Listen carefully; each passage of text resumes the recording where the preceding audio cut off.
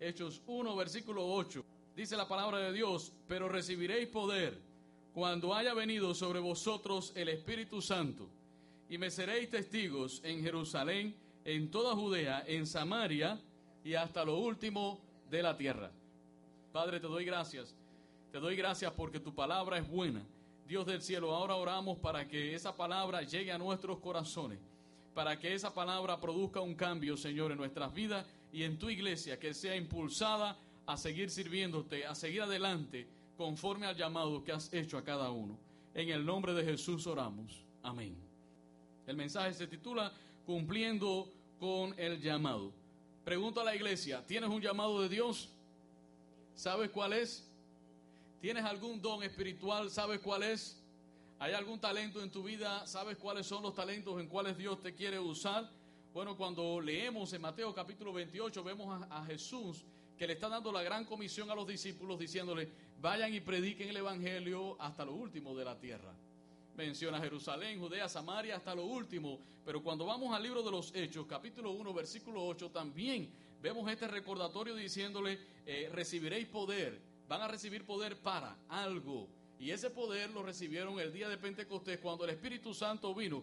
Pero era un poder para, dice la Biblia, para que salgan, prediquen, sean testimonio hasta lo último de la tierra. Todo el libro de los Hechos, en todo el libro de los Hechos encontramos un llamado de Dios a servirle, a hacer algo en su obra, a hacer algo para su gloria y su honra. Y tú que estás en esta mañana aquí, también te digo, conforme a la palabra, Dios te ha llamado para que hagas algo. La pregunta más importante es: ¿cómo lo voy a hacer, Señor?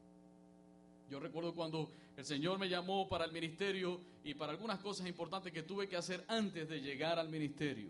Y muchas veces yo sentía temor y decía: ¿cómo lo voy a hacer, Señor? No tengo las capacidades o no estoy entrenado lo suficiente para hacerlo. Y es una de las interrogantes que muchas veces los creyentes se hacen: ¿cómo voy a cumplir ese llamado? Bueno, quiero hoy recorrer algunas etapas importantes en la vida de los apóstoles que nos van a enseñar a nosotros, y algunos principios del libro de los Hechos que nos van a enseñar a nosotros las herramientas para poder seguir adelante y servir con excelencia en la obra de Dios. Muchas veces decimos: yo serví hace años en tantas cosas, pero ahora no estoy haciendo nada. Bueno, creo que hoy Dios te va a llamar para que sigas adelante, te levantes en fe y comiences a servir.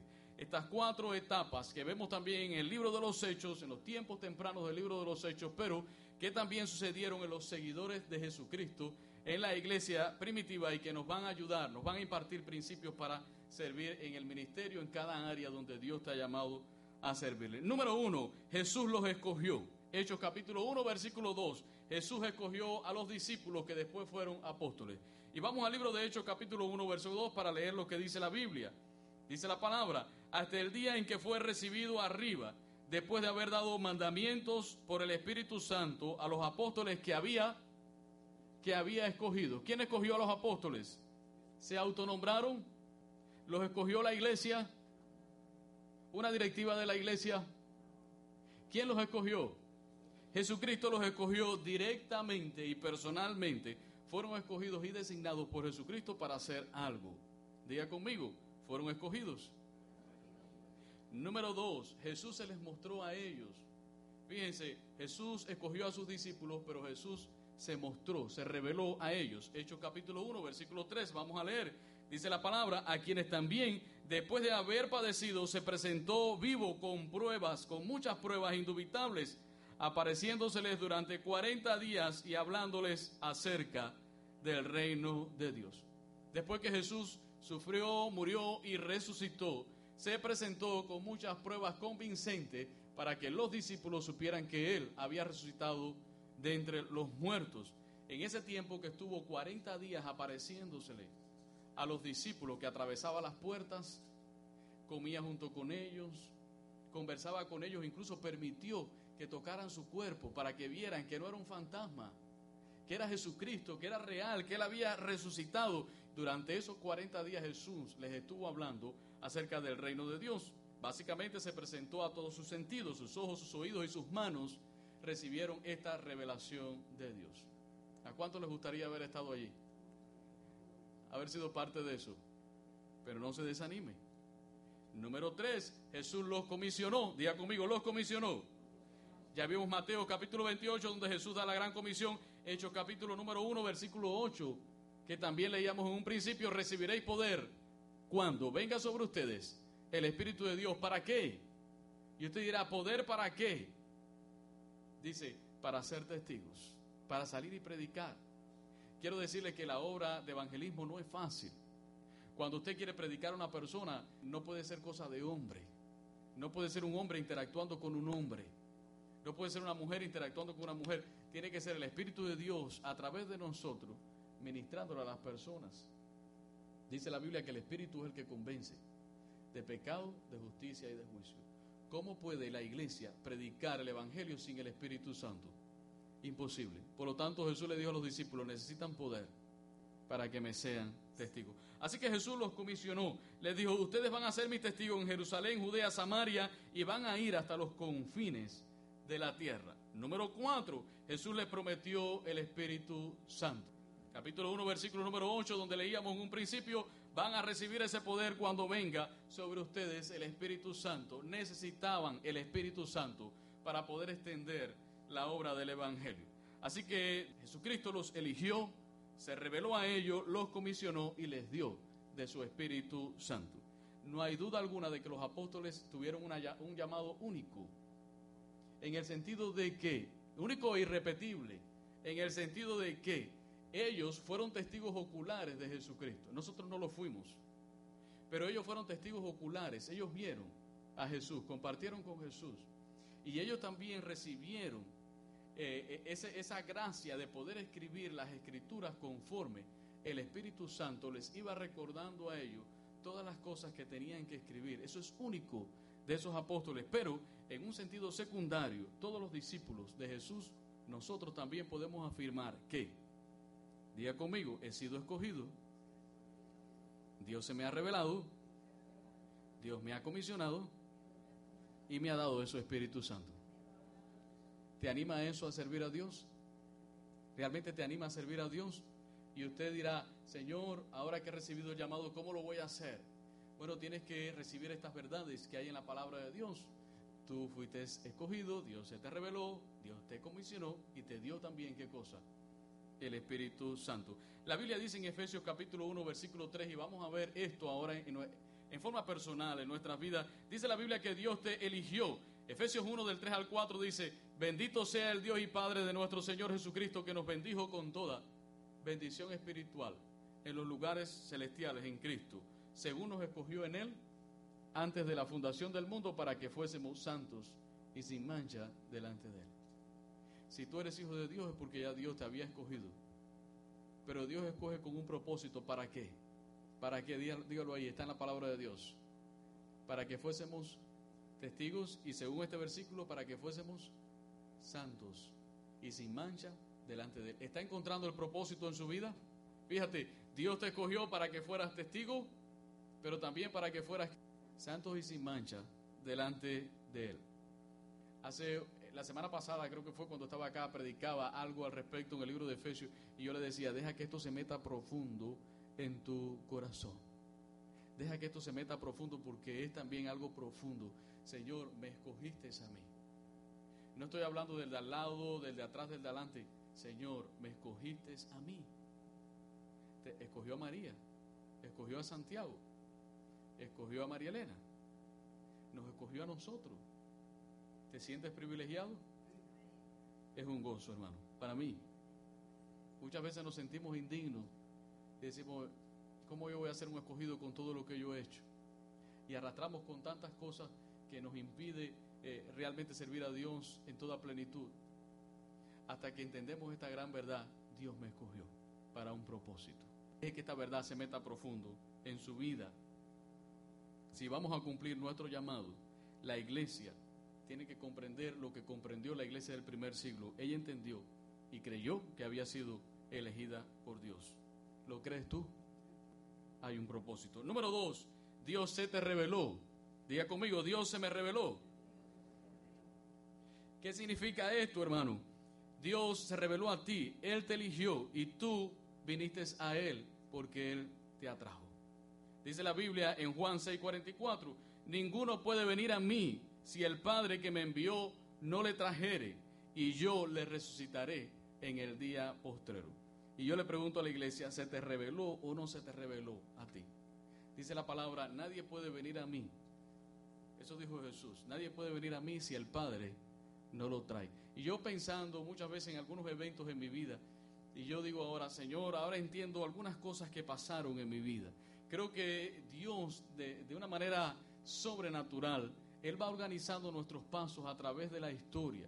Yo no sé si usted se ha puesto a pensar en el pasado, sin que le vaya a hacer daño, pero no sé si se ha dado cuenta o el Espíritu Santo le ha revelado de alguna manera cómo algunos eventos en su vida, ahora usted los puede entender. Algunas cosas que pasaron, Dios los fue organizando. Dios lo fue organizando hasta el momento en que Él se iba a revelar a ti, porque ya Dios te había escogido. Número 3, Dios te dio un encargo. Lo vimos en Mateo capítulo 28. Vayan y prediquen el evangelio. Y alguno pudiera pensar, esto era solo para los discípulos. Bueno, si hubiese sido solo para los discípulos, usted hoy no hubiese conocido a Jesucristo. Porque los discípulos después que murieron, los apóstoles después que murieron, ¿quién iba a predicar la palabra?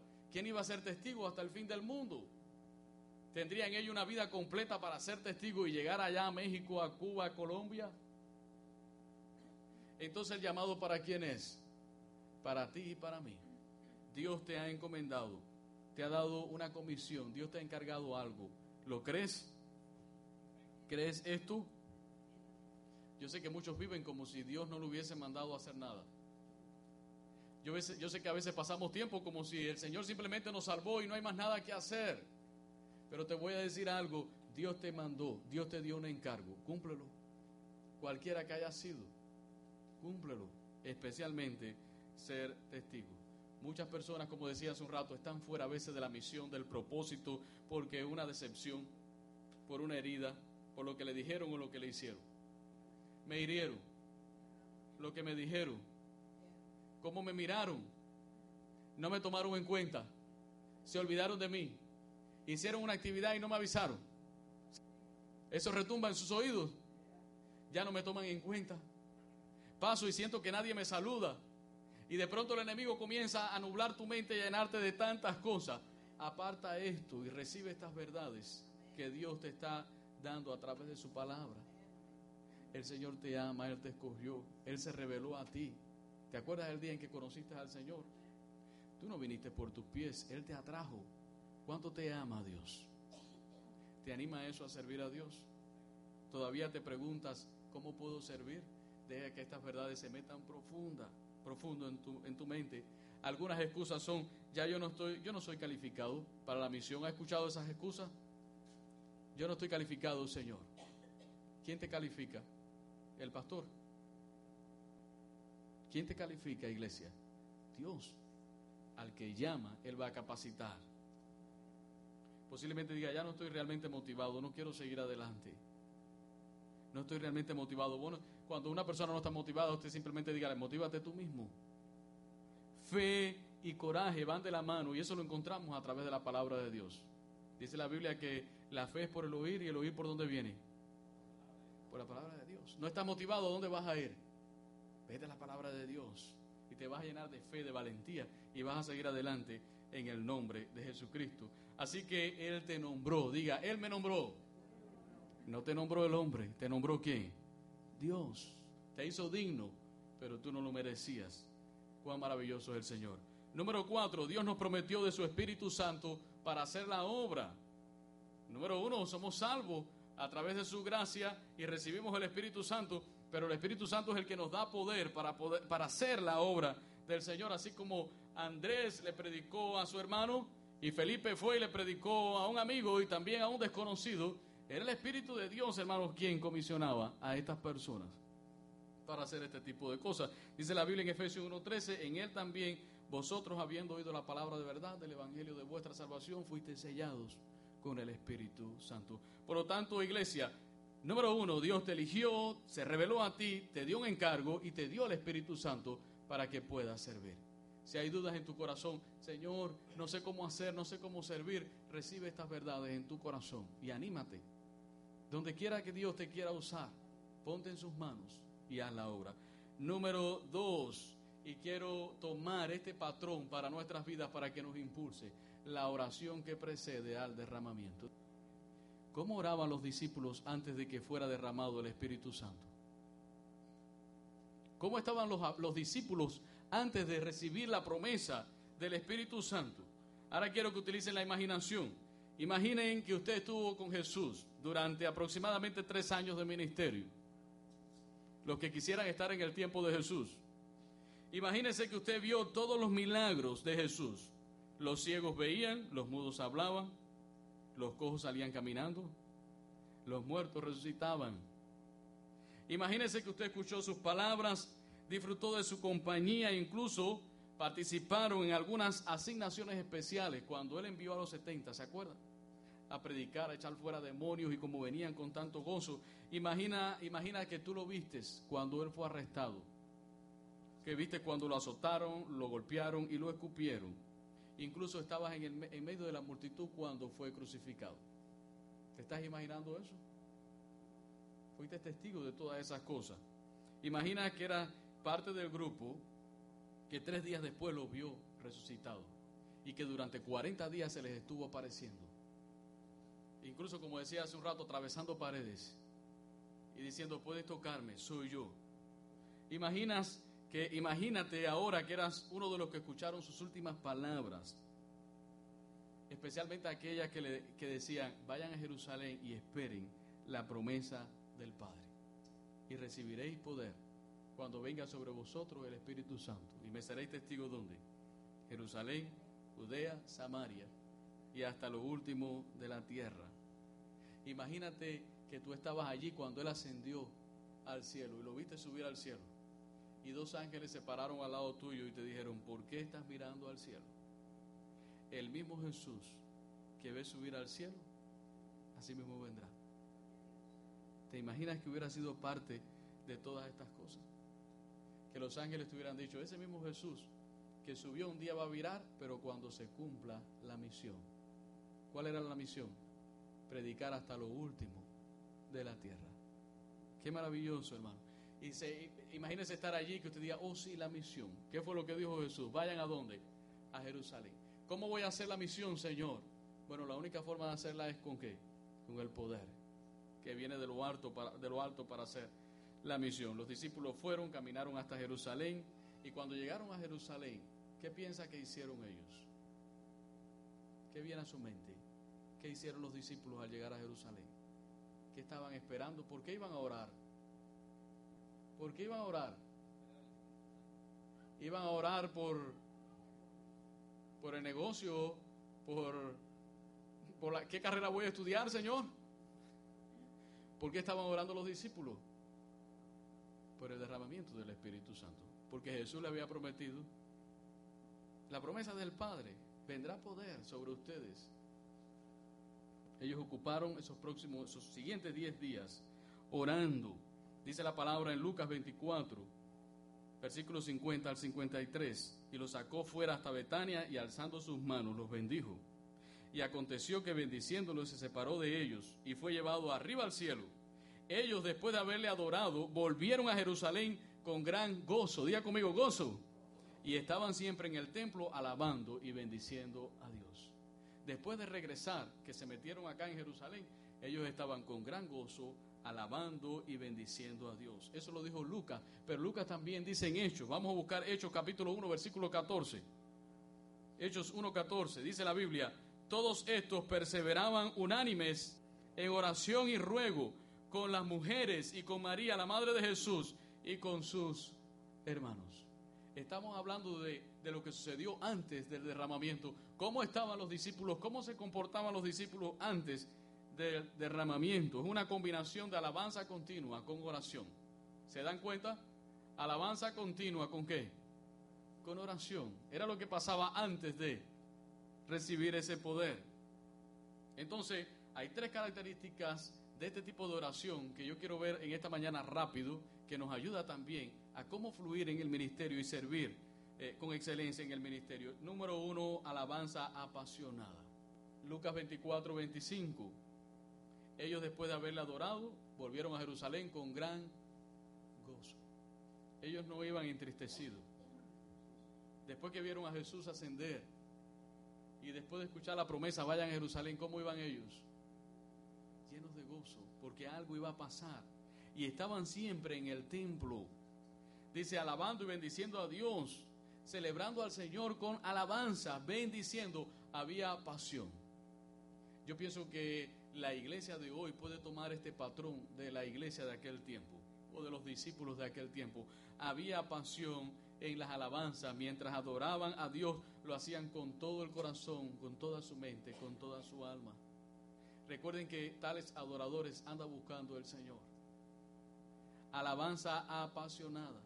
Ellos no estaban en el templo o en las casas adorando a Dios y pensando, ¿a qué hora se termina esto? ¿Qué hambre tengo? ¿Cuándo se acabará este servicio? Necesito ir a hacer algo. Dejé un trabajito pendiente. Estamos hablando de una alabanza apasionada. ¿Cuántas veces nos pasa eso? Que estamos en el templo, pero nuestra mente anda en los problemas. Estamos hablando de una alabanza apasionada. Y creo que ese es el tipo de adoración, hermano, que vino antes de este gran derramamiento, pero creo que es el tipo de patrón que la iglesia de hoy en día puede recibir, una alabanza apasionada a Dios. Jeremías 29:13 dice, y me buscaréis y me hallaréis, porque me buscaréis de todo vuestro corazón. No había un corazón medio en la adoración, no estaban distraídos con los problemas, no eran apáticos ni aburridos, eran apasionados, enfocados, hambrientos de la presencia de Dios. Hambre por el Señor. Y dice Santiago 4:8, acercaos a mí y Él se acercará a vosotros. Dios promete corresponder. Si su iglesia, que ya es salva, recuerden que vinimos a Dios porque Él nos atrajo, pero ya después de ser salvos, si la iglesia tiene esta pasión, ese amor, esa entrega por Dios, usted se acerca de esa manera al Señor, tenga por seguro que Dios hará su parte. La Biblia dice, no se embriaguen con vino, sean llenos ¿de qué? Del Espíritu Santo.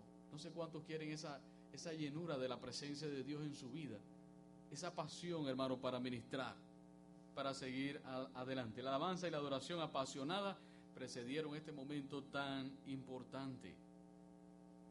Cuando alguien está ante el Señor con una alabanza de este tipo apasionada, hermano, es cuando la persona comienza a andar de la mano de Dios, se llena de gozo, de alegría, se siente ligero, siente que es libre.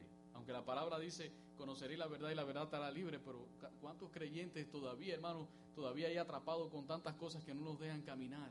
Cuando una persona adora a Dios, hermano, en la adoración, en la alabanza, hay algo profundo. Dios se mueve de una manera extraordinaria.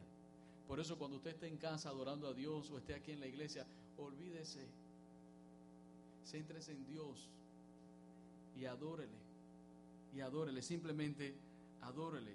Esta es la adoración, esta es la alabanza que la iglesia, hermano, debe adoptar si queremos servir con excelencia para la obra de Dios. Si queremos tener esa pasión, estaban tan llenos de la plenitud de Dios, estaban experimentando esa anchura, esa altura, esa profundidad del amor de Dios. Era algo grande en la vida de estos discípulos. La misma pasión en la oración y en la alabanza a lo largo de la historia es lo que ha provocado los avivamientos en la iglesia y en los corazones. Yo sé que a veces la iglesia pasa por momentos difíciles, pero cuando un cristiano, cuando digo la iglesia ahora me refiero en forma personal, cuando un cristiano dispone su corazón para alabar, adorar a Dios y buscarle en oración, se produce el avivamiento. A veces esperamos un milagro de Dios. Señor, haz un milagro, porque ya no quiero orar ni leer la palabra de Dios. Estoy esperando un milagro. Pero yo le digo a la iglesia, nunca va a llegar. Dispón tu corazón a buscar de Dios. Dice la palabra, acercaos a mí y Él se acercará también a vosotros. Número 2, la iglesia, fíjense, estaba adorando con una adoración, una alabanza apasionada. Número 2, intercesión unificada, estaban unidos en oración. Creo que es lo que pretendemos hacer el sábado a través del ayuno. Hechos 1:14, vamos de nuevo allí a recordar este versículo. Dice, todos estos, ¿qué hacían? Perseveraban unánimes en oración y ruego con las mujeres y todos los que estaban allí presentes. Según el versículo 15, había un grupo aproximado de 120 personas. En aquellos días Pedro se levantó en medio de los hermanos y los reunidos eran como 120 en número, y dijo y comenzó a hablar a los que allí estaban. Estamos hablando de que estaban unidos en una sola mente, en un propósito.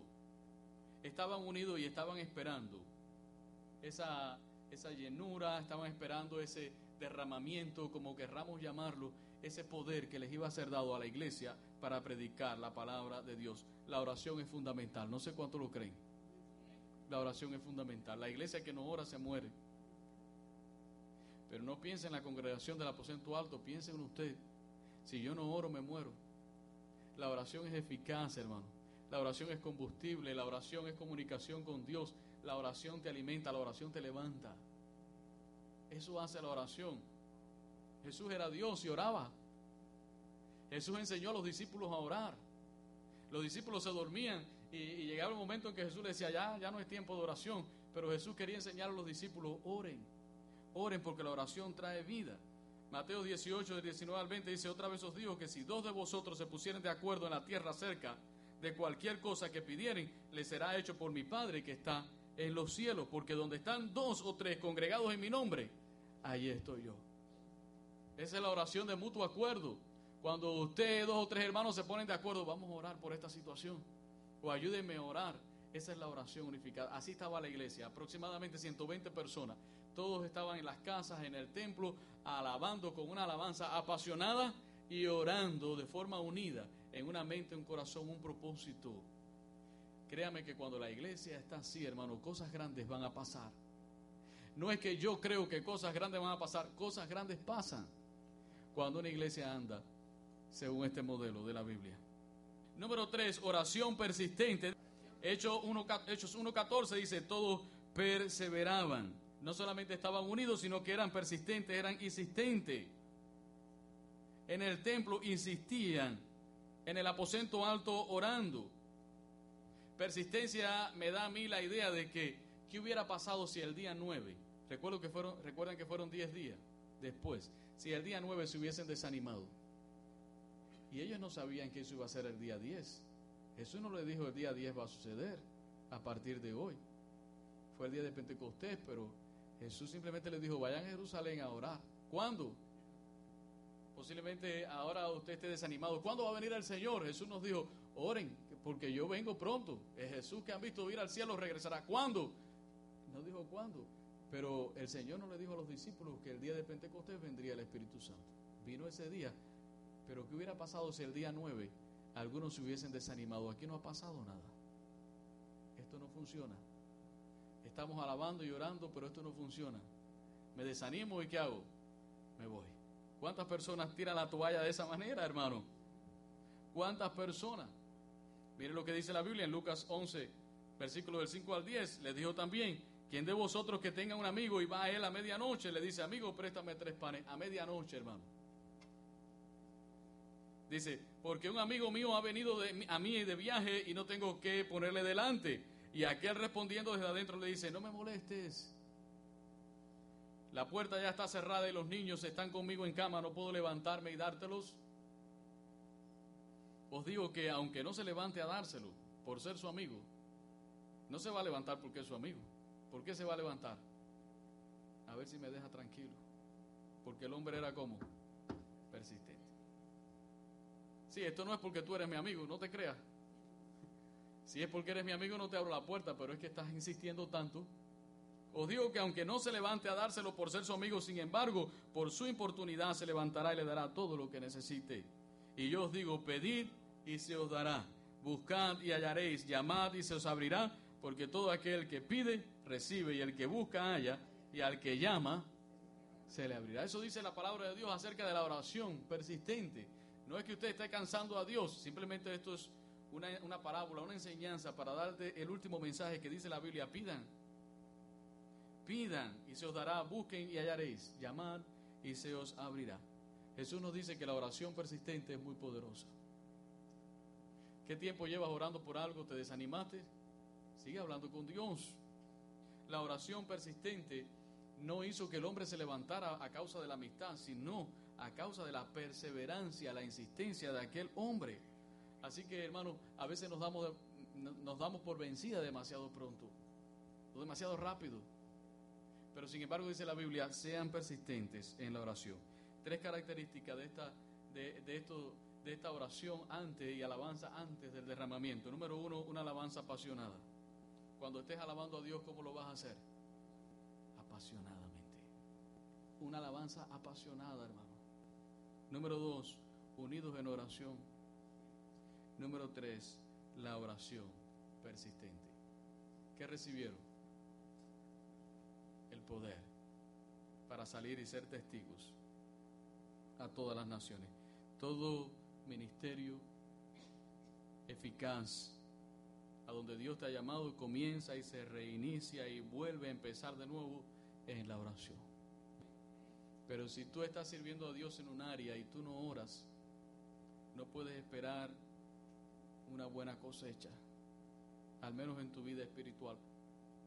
Si tú estás sirviendo a Dios y no oras de esta forma apasionada, buscando de su presencia, creo que vas a tener que nuevamente reiniciar tu vida espiritual e ir a estos principios tan importantes, disciplinas como la oración, como la palabra, para que empieces a agarrar fuerza. Le gustaría ver en su vida y en la iglesia una efusión del Espíritu Santo tan grande, hermano, en la iglesia y en tu ministerio donde usted está sirviendo.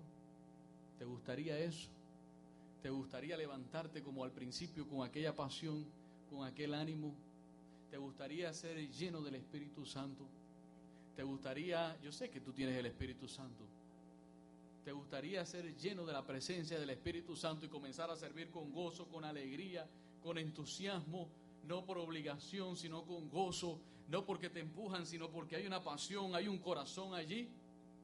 Número 1, deja que se meta bien profundo lo que dice la Biblia. Fuiste escogido, Dios se te reveló, te comisionó y te dio el Espíritu Santo para que hiciera lo que Él te dijo que tienes que hacer.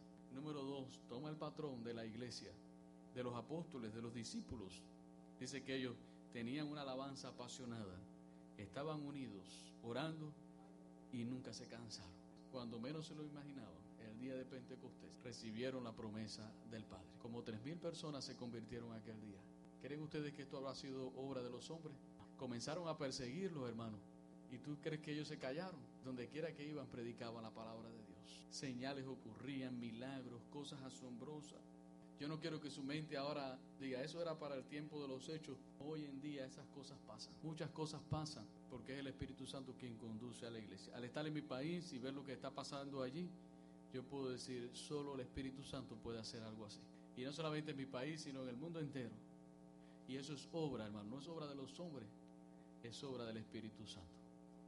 ¿Quieres tener ese ministerio eficaz? ¿Quieres servir a Dios y no sabes cómo hacerlo? Toma este patrón, recibe lo que Dios dice, que Él te ha escogido, te ha llamado, te ha comisionado, te ha dado el Espíritu Santo para que le seas testigo, para que le sirva. Pero comienza a alabar a Dios, únete a la iglesia en oración, comienza a clamar en Él, en una oración persistente, y Dios va a hacer cosas grandes en tu vida. Recibe este mensaje de parte de Dios en esta tarde. ¿Cómo voy a servir, Señor? ¿Cómo voy a servirte? Aquí está el modelo. Vamos a orar en esta tarde. Y yo quisiera orar por toda la iglesia, pidiéndole al Señor que la iglesia sienta esta pasión y este fuego, que también tenía la iglesia de un principio. A lo mejor usted dice, yo lo tengo, hermano, sí lo tengo, esa pasión. Que siga esa pasión en tu vida, para que puedas servir eficazmente. Pablo también decía, cuando oren por mí, para que cuando yo abra la boca, que pueda predicar la palabra de Dios, pero con valentía.